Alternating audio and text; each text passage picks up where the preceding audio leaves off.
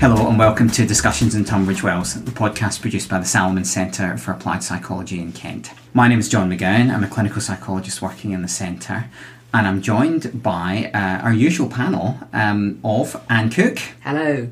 Rachel Terry. Hello. And making your second appearance, our Service User and Care Coordinator, Laura Lee. Welcome back, Laura. Hello. Right, today, as with last time, we're going to try and do something a little different from our normal panel discussion of an issue. We've put out a call for questions to us on Twitter, Facebook and anywhere else we can think of where our listeners might be. So as a Christmas special, we're going to try and get through as many of your questions as we can. So we've had quite a few, and it has been a bit of a job picking these for what is going to be a fairly quick fire round, I think. So I'm just going to start off with one that we received, which I do think we do want to address, but possibly not in this setup, which is something called Isis Kovacs on Twitter. Do you know Isis Kovacs? Yeah. Anne? I've never met her. She's very active. I've never met her in real life, no. In real, as we're saying, Twitter isn't real life. Social media isn't real life, the official word from Anne. Now, this question pertained to the effects of borderline personality label, and was talking about the importance of having the voices of people who've been given that label and are campaigning about it and its potential adverse effects. Now, this seemed, when we were discussing this before, this seemed such a big question, really, that I think it ties in with something we've been planning for a while, which is really to do a whole podcast episode on this and have a range of interviews with people with different perspectives and in different parts of the system on this, including people who have been given this label and various other people who we think we could access for some interview material.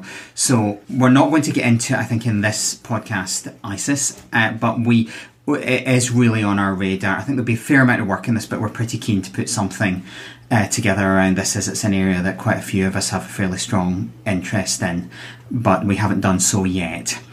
So putting that one just to one side for the moment, I think as being maybe too great a scope, I'm going to hand over to you, Laura, for the next question from Aaron Roberts, friend of the podcast, a former alum of here.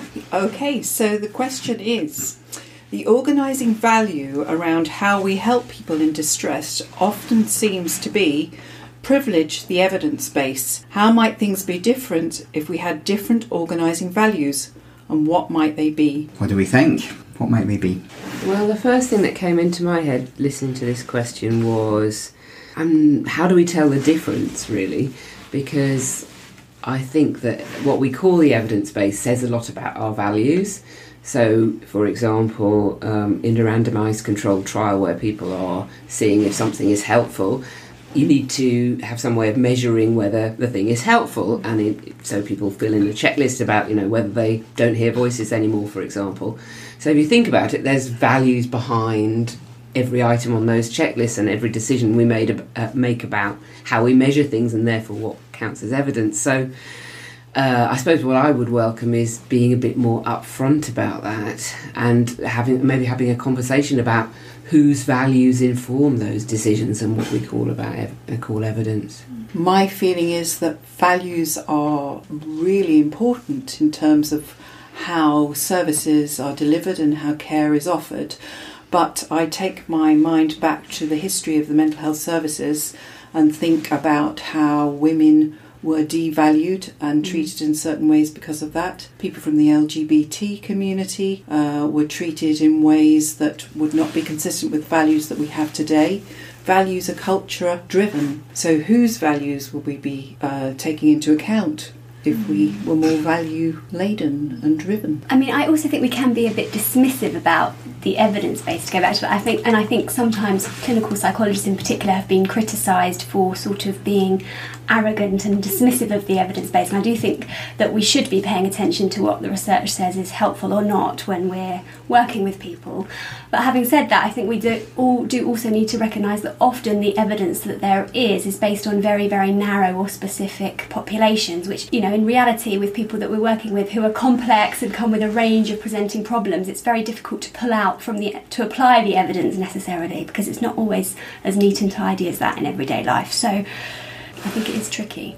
I would prefer to be treated by somebody who knows the evidence base, but as you say, evidence is very limited. Research takes years and years to undertake and is always with a small population, generally with a small population. But for me, there's also something about, and this is perhaps a value, that recovery and living well, or as well as you can in the presence of mental health difficulties, has to be something that it comes from the person. And so there's something about the recovery approach which some service users have developed in the past, and that seems to need to go hand in hand with the evidence. What drives clinical psychologists helping then, if it's not the evidence base? Well, there's different levels of evidence as well, isn't there? Because there's evidence-based practice, which I guess is looking at what research studies say is helpful or not, but there's also practice-based evidence, and people obviously draw on their previous experiences in an area. If you've worked in an area for a long time, you build up knowledge and expertise and evidence, if that's what you want to call it, about what has been helpful, what hasn't been helpful. So there are different types of evidence that we might want to draw on as well. I wonder about that though. I'm just going back to what you said, Laura. I wonder if we sometimes are a bit dismissive of evidence in mental health services. I mean, surely I think we need to be really humble in front of evidence at times, because we may have all sorts of ideas and fantasies about what's going to work. I mean, I certainly remember working in inpatient acute mental health settings for a number of years, and I was slightly surprised by the number of my colleagues who really felt that they were achieving something very substantial in a couple of sessions with people. And I did wonder if we were just kidding ourselves on, that we were actually, and the evidence would suggest that, actually you may have the odd occasional success there, but actually what are you achieving? But then again, of course, it comes back to your point, Anne, about what are the outcomes that you're privileging, and where are those coming from? I mean, just to have a quick shill for our next podcast, I gave a talk here yesterday about suicide prevention. And one of the things I was kind of worried about was when you really, really look at suicide prevention, that can be the only metric that you look at, and you don't end up, the only measure that you look at, and then you don't end up looking at lots of other things about the quality of the experience people have in services, and if that might be in some way harmed by, risk, just a huge emphasis on kind of risk control. It's a complicated point, and I can't really get, listen to the next podcast, what can I say? But in some sense, just taking one metric and thinking, well, actually, nothing else really matters. It worries me slightly what you're saying about, what was it, practice-based evidence? So what you've learned through experience as therapists, and I am concerned that potentially this evidence and knowledge is drawn from a certain group of people within society. So perhaps those who are better educated, those who are more familiar with the idea of talking and discussing, who can access ideas perhaps associated with cognitive behaviour therapy, for example. And I'm wondering about what evidence would emerge if we were looking at a different group of people in society, both in terms of clinicians' experiences, but also maybe our research studies are actually drawing on participants from a certain sector of society. And for me, there is something about a group of people who are disenfranchised, who haven't got access to things that enable them to make their way in life, who are on the fringes of the mental health services, and maybe the people who are coming back into services over and over again because they don't have resources to move on into a more recovered space. And this is making me think about, research needs funding, and so most research happens where the most funding is. Often large-scale, for example, medication trials get a lot of funding. There's a lot of funding at the moment into sort of neuroimaging, brain scanning kind of studies, and that's getting a lot of funding. So, a lot of the research evidence is where the money is, and so it depends what questions we're asking, what kind of knowledge is generated. There are big gaps, as you were saying, Laura. Yeah. Can we frame this? Can anyone frame this in terms of values? I mean, Aaron's question was about values. How would we say it in those terms? Well, I was thinking about, what if we were kind of starting from scratch and trying to design a values-based mental health service? What would we do? And I guess what we would do is get the people who have an interest in the service, particularly the people that the service is for, and ask them what they value, what they want to get out of the service. And I worry sometimes that we don't do that because services exist. They have been as they are for ages. We might tweak them at the edges, but really they're informed kind of over history by, I suppose, what you could call patriarchal values, sort of similar to what you were talking about, Laura. And nobody's ever actually started by taking a load of people who've used or might use mental health services and saying, what are your values? What do you want in life? What do you want from a mental health service? But also clinicians, we all probably have our own ideas about what we value, but different mental health professionals making up a mental health service. It would be useful to be having those discussions as a staff team as well, because we probably do, our work is influenced by our own values, but how much is it influenced by our colleagues, what we want as a service as a whole from the people we're working with as well? For me, there's something really important about recognising that or enabling people to have and keep their own responsibility for developing their own life goals. And this, I think, is something that is troublesome in this country in relation to the whole NHS, because I think we as a population tend to hand over our problems to the medical profession, and it has all sorts of consequences that are difficult. So for me, that is a fundamental value that needs somehow to be incorporated into the work of the mental health services. And actually, it's also an uncomfortable value, because I think most of us at some points in our life, if not quite a lot of our lives, want to go, I do wish I could hand over responsibility for this and somebody will look after me and take charge of what's happening to me. So actually it's a really uncomfortable thing for people to grapple with, but nevertheless it's something that has arisen from the recovery movement in opposition to this patriarchal, paternalistic view of, I know what's good for you, you need to do this. And of course it becomes a merry-go-round of different drugs and different experiences that can be quite traumatising for some people.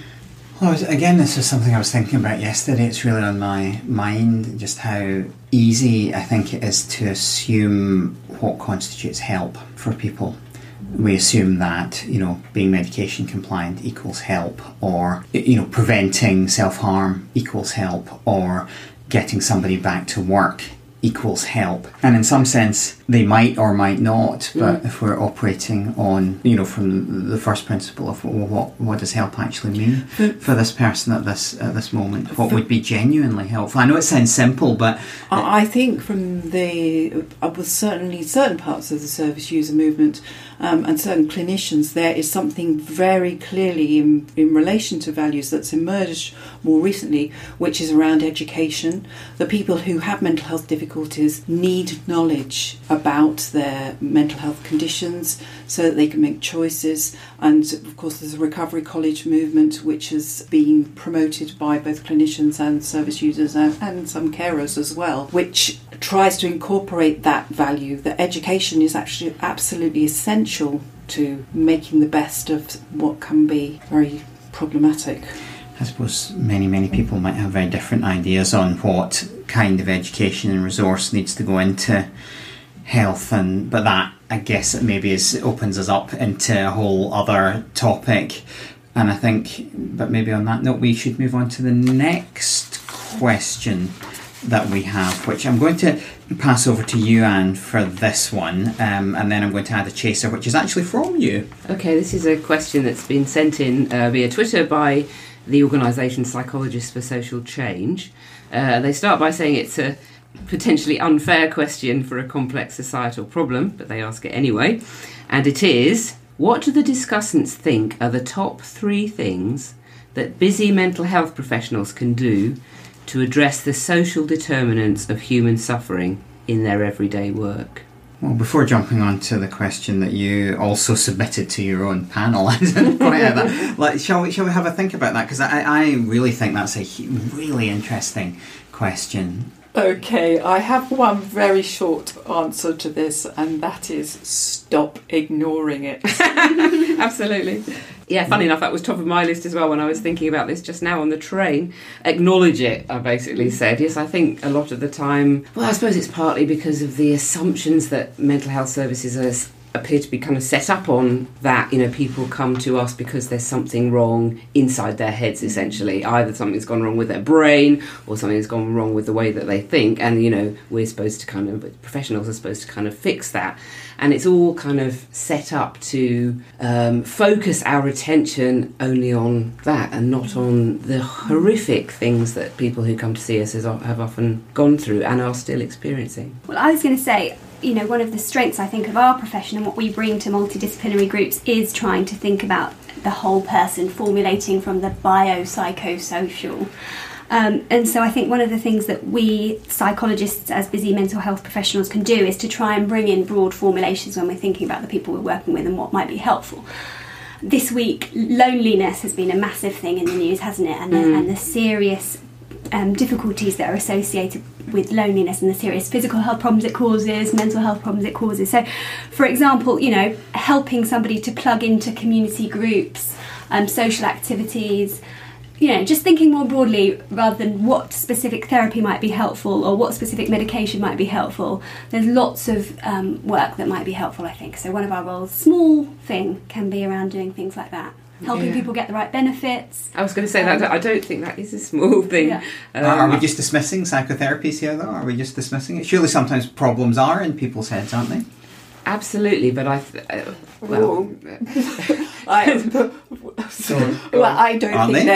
don't think they're just in people's heads. No, I said, but sometimes they are. Perhaps. My perspective is problems are in our social lives. If we have problems in our heads, they play out in our social lives. If we have problems in our social lives, they play out in our heads. I don't think, for me, I can't distinguish and I wouldn't prioritise our thinking as the most important thing. There's one of our colleagues here from our service user advisory group famously said something along the lines of, therapy is no good if you can't afford to eat. And some people are in that position, and it is so easy to focus on the therapy because actually it can be done. But the problem of finding ways in which people can get a reasonable standard of living, perhaps when their educational levels are low or they're in a part of the country where unemployment is high, are really complex. So they're easily ignored. I mean, I'm being a bit of a devil's advocate here, Laura. I mean, basically I agree with you. I mean, I do come back to my own training, and I did a lot of work in what would be broadly classed as adult mental health in my training. And looking back on it, over 50% of the people that I saw were single parents living on benefits, you know, during that training period. And I remember feeling terribly sort of powerless within those. I was very interested in really being a therapist at that point, and I remember feeling quite powerless within those contexts. Just the, you know, the kind of, just the regularity of the struggle, I suppose, as much, you know, just the grafting it out in, you know, semi-poverty every day, day in, day out, carrying the burdens of parenthood under that. And obviously, you know, what you say is completely correct, but I suppose a kind of contrasting experience is putting it all into, you know, inequality or poverty or deprivation or loneliness. I remember when I worked in wards for some time, I had the luxury of an audio typist, which was fantastic in terms of, you know, the work was quite fast turnover. And the woman who did the audio typing for me, she was very, very kind. I remember once saying to me, all these people that you're saying, I write all these reports on these people, and it just seems to me that most of them just need a friend. And I was absolutely paralysed by that question, because on one level she was kind of right, but on another level, that was, you know, it just wasn't really capturing it, because for so many of those people, the difficulty was, well, how could I help them in terms of how they met the world and related to people, to, you know, actually be able to hold things like friendship, you know, in their lives was actually a huge problem, really. So in some sense, I suppose I'm just trying to say that, yes, sometimes, you know, trying to be with somebody and think about how they're approaching and meeting the world does feel important. But of course, just saying it's all that is, you know, it's kind of a bit obscene, actually, really, isn't it? I don't... as somebody who's experienced really significant mental health problems, I don't underestimate just how problematic it is to have things going on in your head, and perhaps in your heart too, that are so complicated you can't begin to address them on your own. And so you do need somebody with skill and knowledge and the right values base to be able to help you make sense of that.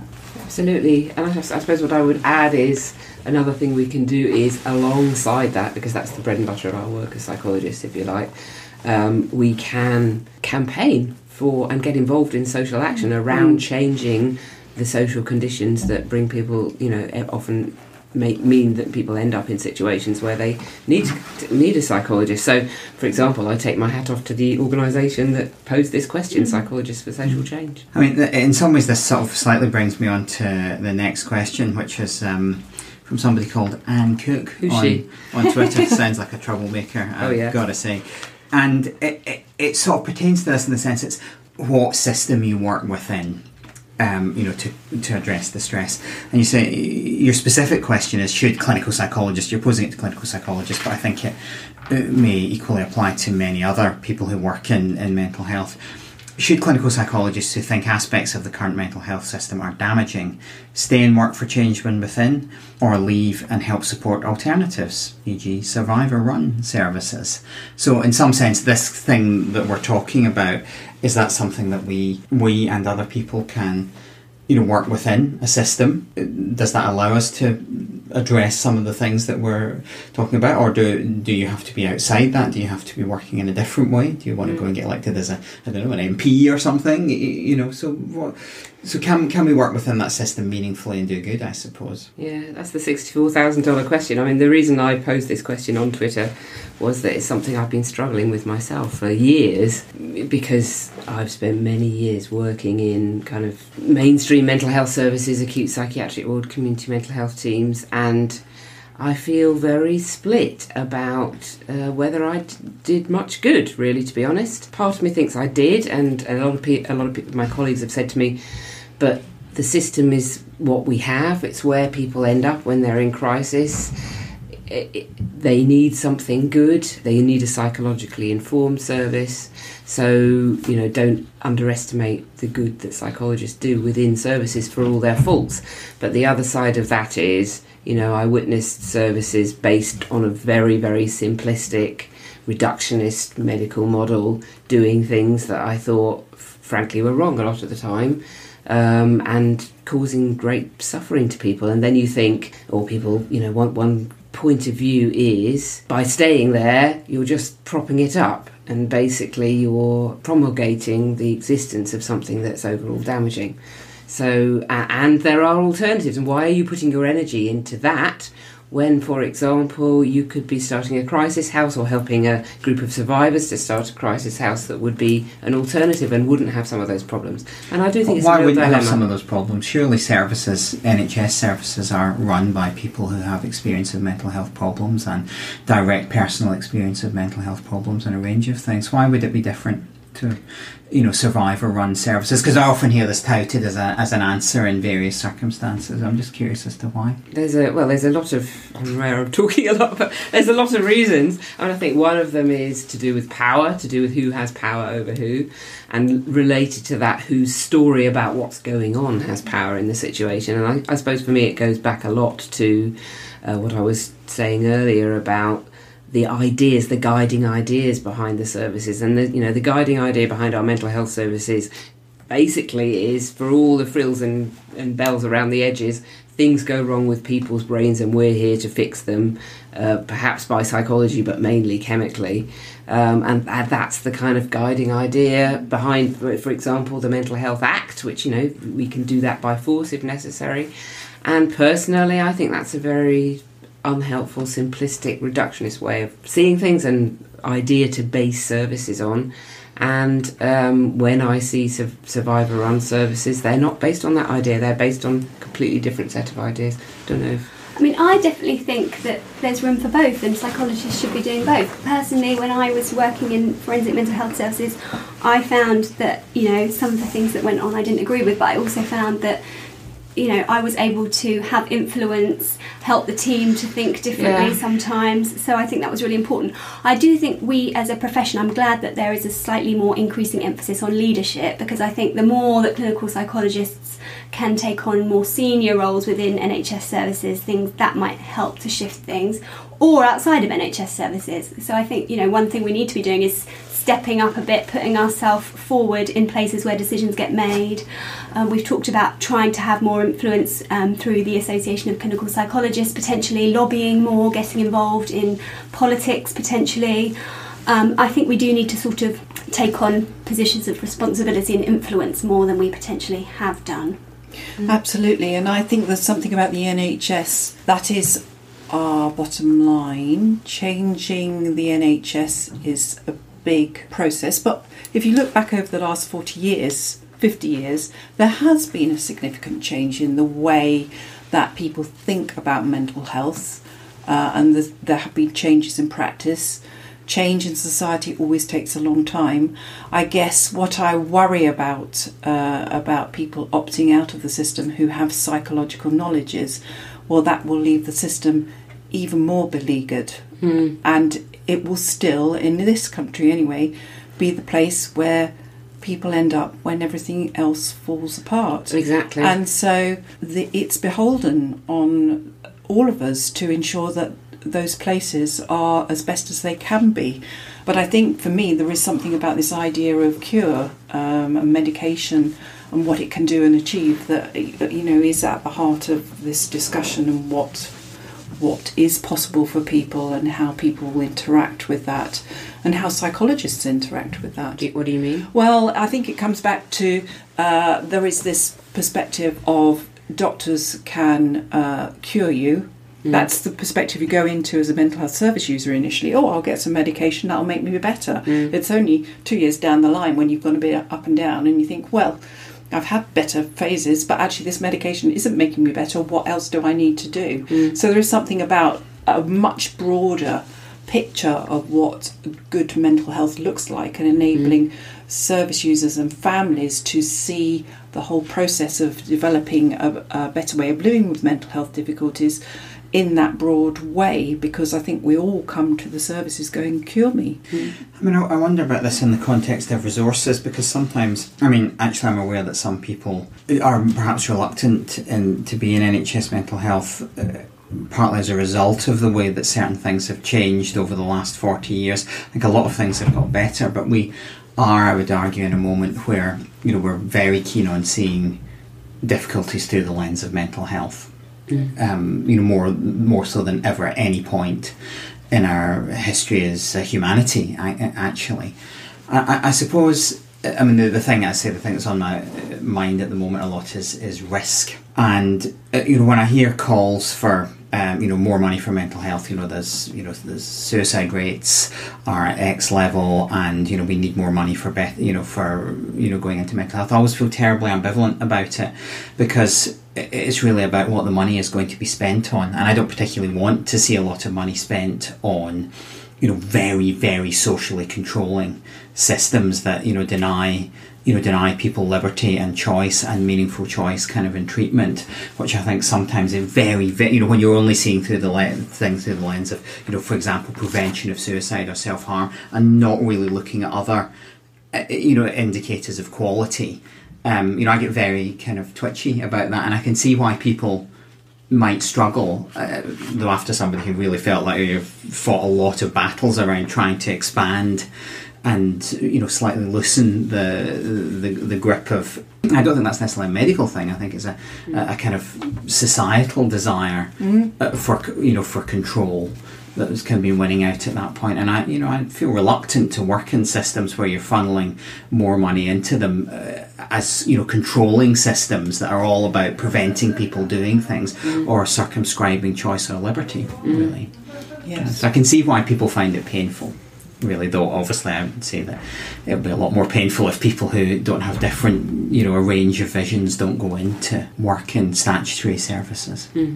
Shall we take the next question? Over to you, Rachel. We're moving to a slightly more festive angle. Actually, it's a terribly serious discussion. We haven't been very festive. We have been very festive. So, okay. Well, there's two questions which for me go together. So the first question was put by Stephen Wright, who is a recent graduate, if we want to call it that, from the Salomons training programme. He said, is the emphasis on consumerism at Christmas and subsequent money problems in January causing families too much unnecessary distress, or is it just me? And then Trish Jocelyn, one of our colleagues here at Salomons, has said, what do the panel think about the idea of getting rid of Christmas on mental health grounds? Never steps away from being blunt. Trish, does she? Absolute rubbish. No, we should not get rid of a major festival that is still enjoyed by many people across the country, and is a sacred festival for many people. But yes, most of us probably spend too much money. Yes, I'm already looking forward to my bread and water diet this January, really, as I'm, the cupboard will be bare. Well, I think it is true, though, so somebody said on Twitter the other day, oh, can't we just skip Christmas and can't it be January already? And I must admit, I did like that tweet, because part of me thinks that. But I suppose maybe what lies behind the second question anyway is how hard the so-called festive season is for people who aren't feeling festive, which includes a lot of those of us with mental health problems. I think it's partly this idea that you, quote, ought to be having fun. Yes. And it's really not helped by things like Facebook, where people just post all pictures that make it look as if they're having fun all the time anyway, but particularly during family holidays. And of course, I suppose there's that angle as well, isn't there, that traditionally families come together. I was remembering, which Monday is it that's Divorce Monday in January, because of all the rows people are going to have over Christmas.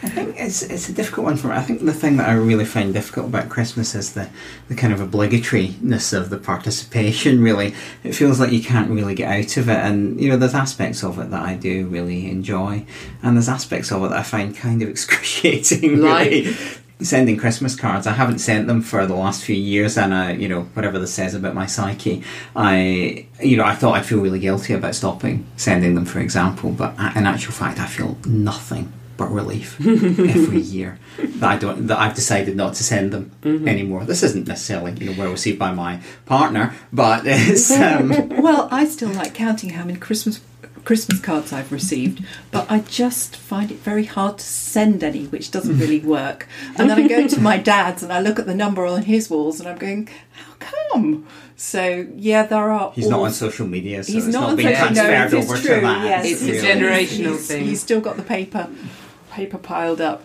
I agree. It is a very difficult time of year for so many people. But I wonder, would that be any different if we had a different type of festival? All cultures have festivals, and maybe all cultures experience, that for some people these are difficult times because the anniversaries, and people remember anniversaries if you've lost someone. So I don't think we should get rid of all our festivals. I think it's the paradox of these festivals and celebrations, because Christmas, weddings, these things where you get together with other people or get together, it's an object relational nightmare. What is an object relational nightmare, Well, it plays to all of the fundamental, difficulties of our deepest relationship templates and difficulties and disappointments and joys with other people who are close to us, and we come the people that we're closest to, the feelings are so strong, the people that we sometimes have both the greatest joy with and the greatest difficulties with, really. And I say, you see that at weddings, you see that at christenings, you see that at, you see it at Christmas. Yes. It's and that these things can be very challenging, really. Yes, I guess it's an opportunity to be reminded that being human is difficult. Yep, absolutely. And so we stuff ourselves with, with seasonal fare and get drunk to anaesthetise that, really.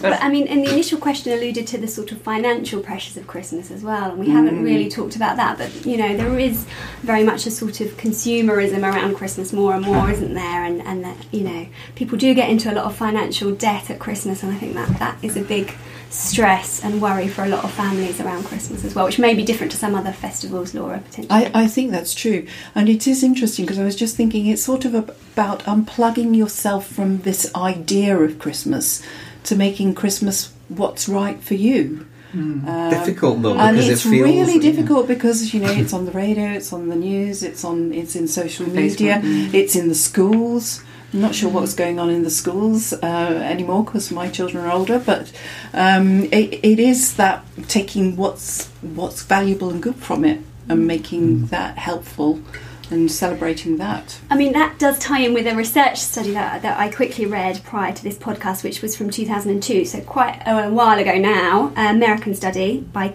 Kasser and Sheldon, and they said that for those who prioritise kind of religious aspects of Christmas or spending time with family aspects of Christmas, their levels of stress and well-being tend to be higher. Those who sort of focus on the kind of gift buying, the money worries around Christmas, those people tend to report higher levels of stress and lower levels of well-being around Christmas. So, so it's the consumerism that makes it more stressful. Yes. Or the pressure of maybe we need a kind of small present movement. I mean, it'd go down terribly with any government of the day who obviously want us to spend a bit at Christmas, but movement for all presents to be either something given in kind or under a £5 or something like that. I quite like that actually. I have to say, it's I quite like that notion that we do something for each other instead of a present, or that we have the challenge of a present that's actually a very small. And we could maybe then give the excess money to the people to whom I take off my hat,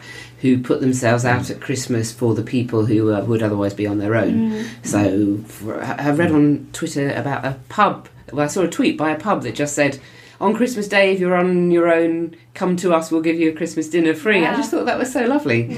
But there's hundreds of things going on like that. So, yeah, maybe we could support those instead of buying the ridiculous presents. Just end this now. This item, of course, has reminded me that I haven't got the thing that I'm supposed to buy for our office Secret Santa. So I can go and feel some stress about that. Maybe I should be grateful that I have been prompted and reminded. Okay, shall we? We've got a last couple of questions, both of which pertain to Christmas. As you, Rachel, the first one is from Angela Gilchrist, friend of the podcast, friend of the centre. I'll pass over to you, Rachel, but we've got two that again are a bit connected, I think. So Angela's question was, I'd like you to discuss whether or not it's psychologically wise to encourage children to believe in fantasies like Santa Claus. And the second question from Paula Redmond, who's also an ex-Salomons trainee, I think is the elf on the shelf innocent Christmas fun or a sinister form of social control? She says she's very confused about which it might be. Well, before we get into the public revelation from Angela, fantasies like Santa Claus, which I thought was bold, to say the least, to say that in a public forum. Yeah, we should have a warning with this podcast. Do not listen to this if you want. Yeah, but I think you may need to explain to us about the elf on the shelf, Rachel, as you were the only one who knew exactly what that was. Okay, my understanding of the elf on the shelf, I have an elf that comes to my house now, who's an elf on the shelf. An elf on the shelf is an elf that comes on the 1st of December, sent from Santa Claus, goes back to Santa every night to report back on how the children in your house are doing. So some families may choose that the elf goes and tells Santa whether the children have been good or bad, and that might factor into the presents they might get. So that's one thing that the elf on the shelf does. So, like Santa, another marvellous piece of magic to really spice up the festive season, or a way to completely screw your kids up entirely. So how do we feel about this? As parents abound in this podcast, actually. Well, I actually thought I'd get some service user involvement in answering this question. So I have a 12-year-old, so I sat him down yesterday and I asked him this question.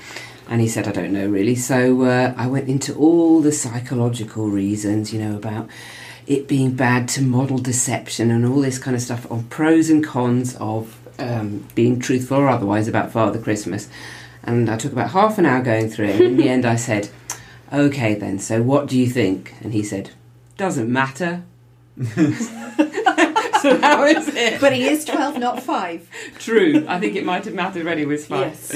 Yeah. Again, I did read a study about this, and again, it's quite an old one, 1994, and this study interviewed children who no longer believed in Santa Claus and their parents, and it was about how they'd come to that process of discovery and what impact it had on them.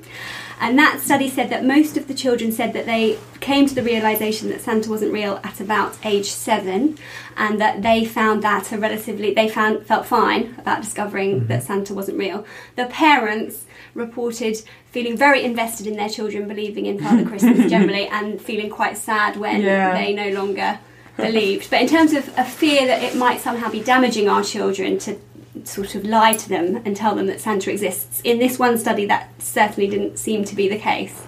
Has anyone had the conversation with their kids about Santa? Because we've, I think, successfully managed to avoid that. Well, that's what I was... Just the osmotic process, let them find out.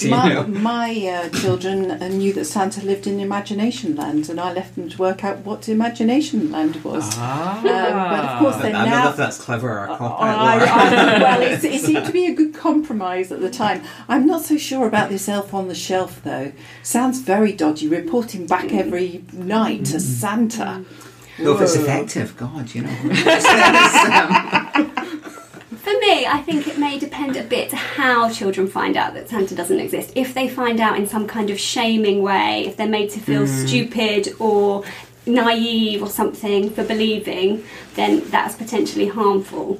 But if they come to the realisation themselves and in some way feel empowered or have a positive experience of finding out, then I think that's okay. I think it also may depend a bit on the context. If they constantly feel slightly misled or uninformed by the adults in their life, then this might just be another sign of incidents of that, which might not be helpful. But if in general they have trusting relationships with their family and generally don't see the adults in their life as lying to them, then I think it's okay in this one instance. I also think it's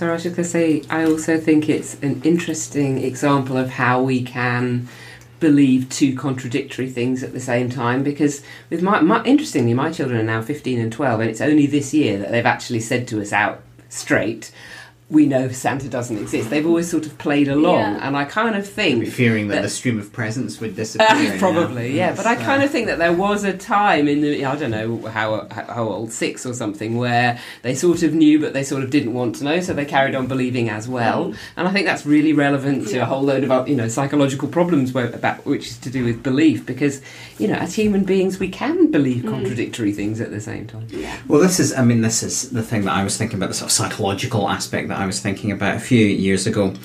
I wrote a piece about the children's author Shirley Hughes, who my kids had been very into when they were younger, and I think I was having a bit of a moment that they were growing up and sort of leaving this behind, and I was trying to sort of understand in myself a bit what appealed to me so much about Shirley Hughes, who many of you may be familiar with. I mean, she's obviously best known as an illustrator, but she wrote these really amazing stories about the world of really very young children. And there's one where Alfie, who's Shirley Hughes' main protagonist, finds a stone on a beach, and he sort of pretends that the stone has a personality, and he kind of really believes it in the way that you said there's a kind of dual thing. And Hannah Siegel, the psychoanalyst, talks a lot about this. It's something about symbolisation, and it's about the importance of being able to have that pretend imaginative life, but also not to be too kind of invested in it that that you can't. So one of my kids would play and they'd be playing war or something, and I'd be like, that's not very nice. Oh, Dad, it's just pretend. In the sense that they were able to flip in and out of what was pretend and what was not, and that was really important. Though of course with Santa and the creepy elf on the shelf, we're kind of imposing that on them in terms of the fact that parents are actually leading their children into. But perhaps it's a way of teaching that lesson that we need. We all have fantasy. We all have we're story making people, so that's part of our lives. But we also all need to have a way of detaching from fantasy and story and live in the real world, and that's a negotiation that's taking place with our thoughts and experiences and meanings all the time. So it's a way of doing that. And I actually think that's important, especially given the context where Rachel was talking about. I mean, certainly Hannah Siegel and other people from different aspects have talked about the importance of context, which may not allow people to ultimately distinguish between reality and fantasy, or to be incredibly invested in fantastical kind of responses because pain and neglect in life really. And actually those things can be lifesavers for people. Yeah. So that sounds okay to me. And to go back to Paula's question, I would recommend getting an elf on the shelf. I have massively downplayed that it's going to report back on you, because I don't necessarily want my children to be scared in their own home and paranoid about who's spying on them. But also, I would, hope to be trying to encourage them to behave, not just because they may or may not get presents, but just because it's better to try and, be a kind child and so on. So I haven't gone down the the elf is reporting back, but it's just a nice little addition to the family tradition of Christmas. So what does this elf on the shelf look like? How big is he? Is he a tiny elf or a big elf or a... Well, he's a very expensive elf if you buy the properly branded elf on the shelf. He's about the size of a... You then get buy a knockoff elf on the shelf, and they'll You clearly can be as get them powerful. in But Poundland, yeah, and I might do that. My son has an elf on the shelf in his classroom, which he says is a fake one because it's not the real one. So, you know, if you buy the cheap one, they might not be. obviously, the power of the Poundland, Poundland, admirable store in many ways, but they're clearly not perceived as such a powerful elf on the shelf. I mean, I do wonder that the whole kind of, good and bad, get presents and not, is such a weak basis on which to set up. Because every kid is going to know about some kid down the road who's like incredibly naughty and has just been given a BMX or something. It's so it doesn't really work. I think. I do wonder who invented the elf on the shelf then. I don't know, some very successful. Sounds like Elf on the Shelf Very Corp in. Yes. I must admit, it does sound a bit like that, going back to our previous question. But yes, a bit of fun. It's good, isn't it, really? So we're pro Santa. We possibly have a few more reservations about the elf on the shelf, given the slightly punitive frame with which the elf on the shelf is offered to us. But pro Santa broadly, I think. So shall we end there? Happy Christmas, everyone. Yes, Happy Christmas, everyone. So the best way to subscribe to the podcast is to look on iTunes or SoundCloud or wherever you get your podcast from by searching for Discussions in Tunbridge Wells and clicking subscribe or equivalent. We also post all our podcasts on our blog. As well as that, you can follow us on Twitter and Facebook at CCCU PPSY, so it's CCCU AppSci. We have some further podcasts, as I was mentioning, planned and recorded for next year, so watch this space. All that remains for me to do is thank Anne, Rachel and Laura. They were all nodding, which is incredibly reticent. Doesn't come over well on radio. Yeah, incredibly reticent response for an audio medium, really. We weren't sure what to say. Thank you. I can assure you they were all nodding. And thank you also to you for listening. We'll be back again.